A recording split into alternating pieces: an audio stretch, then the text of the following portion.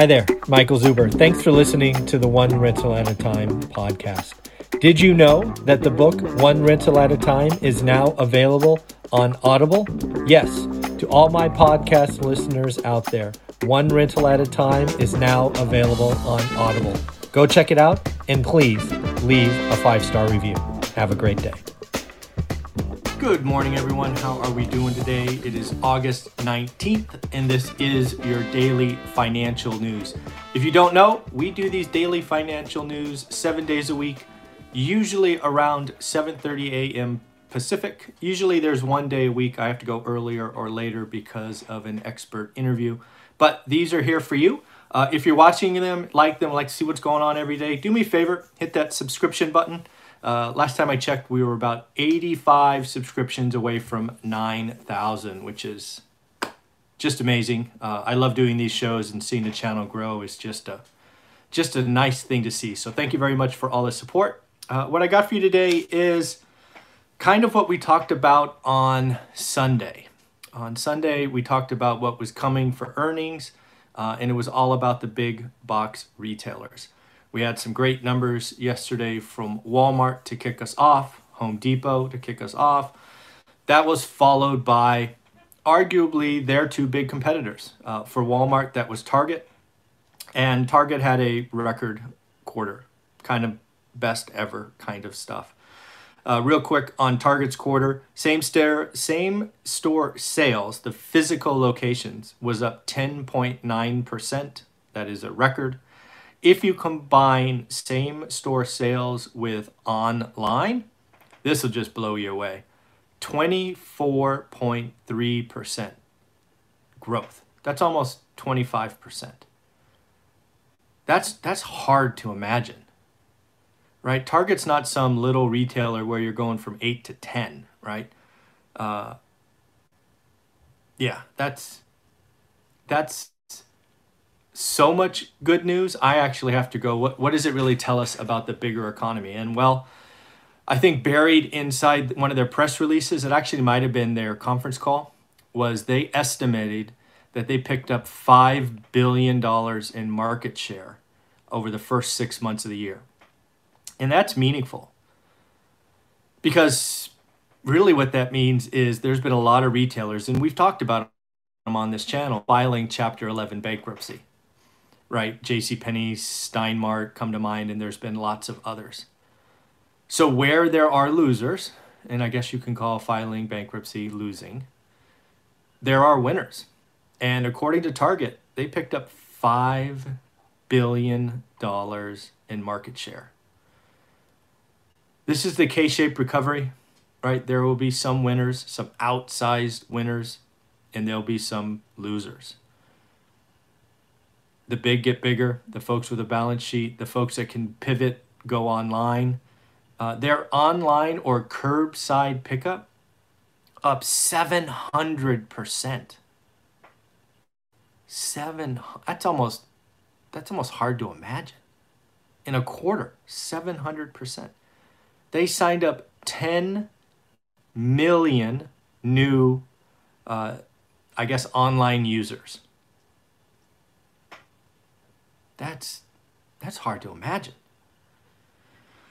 Then kind of in the news, or in the comments from their CEO, where Walmart clearly, and I probably will do another video on this later, just a real short one, 3 to 5 minutes, but Walmart basically called out stimulus checks, right? Really called out, what was going on with their consumers. And they saw a drop-off in daily transactions when the stimulus checks and the unemployment went away. Target, on the other hand, you can argue maybe a different class of consumer. That's possible, right? So it's possible both are right. I think there's enough overlap in their consumers where we should at least ask ourselves the questions. And at Target, they were saying canceled vacations led to the increase. So think staycations. So basically, consumers aren't going out spending money on a plane flight and hotels and, all that vacation stuff. They're instead buying stuff, bringing it home, watching TV, going in the backyard, all of that. So I think those are interesting discussions. Either way, the big get bigger. And yes, we have a subscriber that introduced all of us. Ultimate Bargains is the handle he goes by. Jeffrey is what I call him. Goes by the K-shaped recovery. He gets credit for that. Every time I bring that up, I try to put that out there because it's his, not mine. I'm just stealing it. So again, that's pretty amazing. So I think we need to think about what's going on with the consumer. This is one of the things I follow is the consumer, and there's stress going on there, but there's stress at different segments. So it's something all of us have to watch.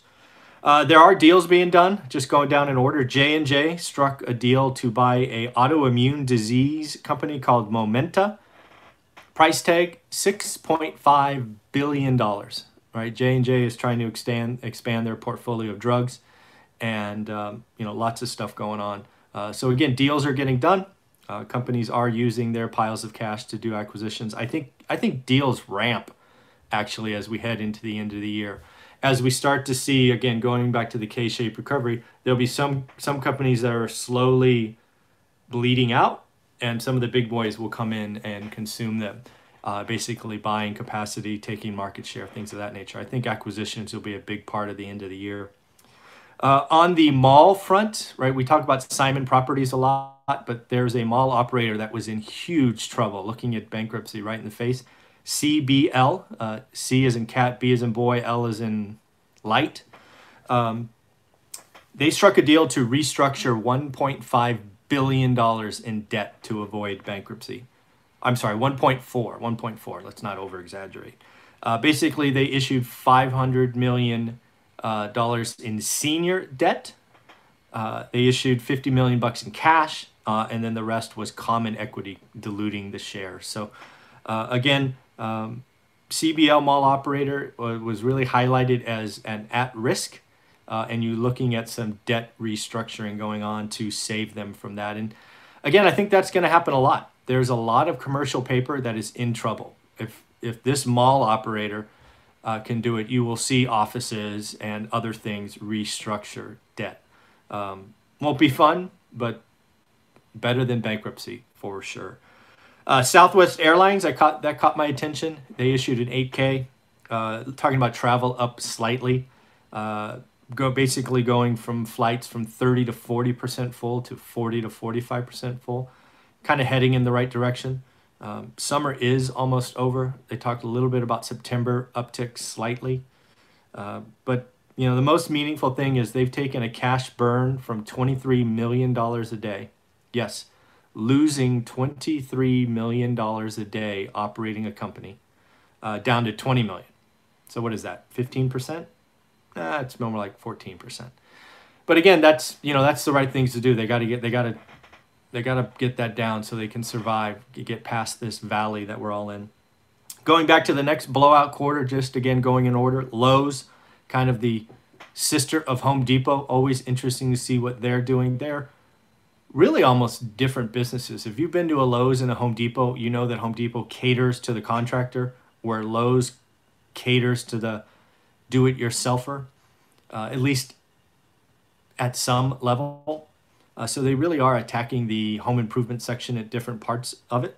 But again, blowout quarter, revenue up 30%, website up 135%, right? So again, just the staying at home improvement, painting walls, doing those things is definitely going on. One thing I got from Kohl's reported yesterday, not great numbers, but they talked about it's time to pick up market share. This is interesting because it goes back to what Target talked about. But Kohl's identifies, what did they say?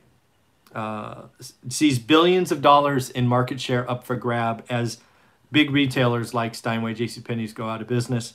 They talk about there's already been 6,000 permanent closures of retail establishments. That's hard to imagine, right? What is that? That's 120 stores a state. Again, just doing math, right? 6,000 divided by 50. No, that's, yeah. Yeah, it's 120 stores. Oh, it's crazy. So again, lots of stuff going on in the retail segment, winners and losers, K-shaped recovery, all of that. I think the retail landscape will be very different in 6 to 9 months. the big get bigger. I don't know if that's good or bad for us, the consumers, but I think it is what it is at this point. I got to talk about mortgage delinquencies. I've gotten so many comments about them. Yes, they are up. All based on all loans, 8.22%.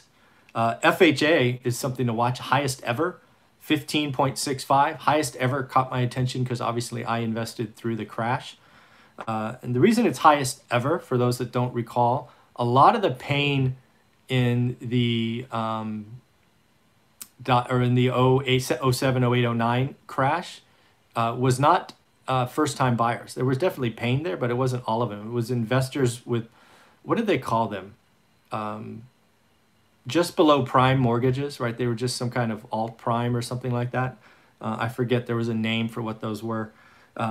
But a lot of investor loans, and that's really where the pain was. Again, today we have 30-year loans, FHA, all of that, real, at least by comparison, real mortgages being applied for and approved. So that FHA thing caught my attention. I did do a video on it yesterday, kind of explaining the math, why I think it is certainly painful that there are these many delinquencies. I do not see them by themselves causing a crash. Yeah, so you got to watch that video to see what I'm talking about. There will certainly be some markets, as I said yesterday, that just get spanked, but they will be spanked for other reasons. Basically, vertical is bad, big cities bad, unaffordable cities bad, renting cities becoming owners, not good for big cities. The suburb markets, for example, like Fresno, I think do fine, if not even better than fine. And if there is a homeowner, as I highlighted yesterday, watch the video for the math. I think most FHA buyers, assuming they didn't get into delinquency the first month they bought, should have enough equity where a short sale is not required. And that's important. So definitely check that video out if you want to see the math. There will be some cities where foreclosures and short sales come, but those are out there. I do want to ask, has anybody watched the Democratic convention? And is there a speech you recommend I watch? I haven't watched any of it. I've seen some headlines. But if you think there's a speech out there I should watch, let me know. I would love to hear from you, and I'll go check out a couple just to see what's going on. I don't watch either convention, so don't think I watch either. I don't watch either of them. I think they're made for TV, but you never know. There could be a speech that is empowering. Realize that I'm looking for hope. If the speeches are about hate and all of that, don't bother. I don't want to watch stuff like that. There's already enough of that in the world. But if you found that there was a hopeful speech, I'll take a look. Otherwise, I'm going to forget it ever happened. And then the last thing I think we have to talk about, because a lot of us are parents, myself included, a lot of universities tried to give it a go.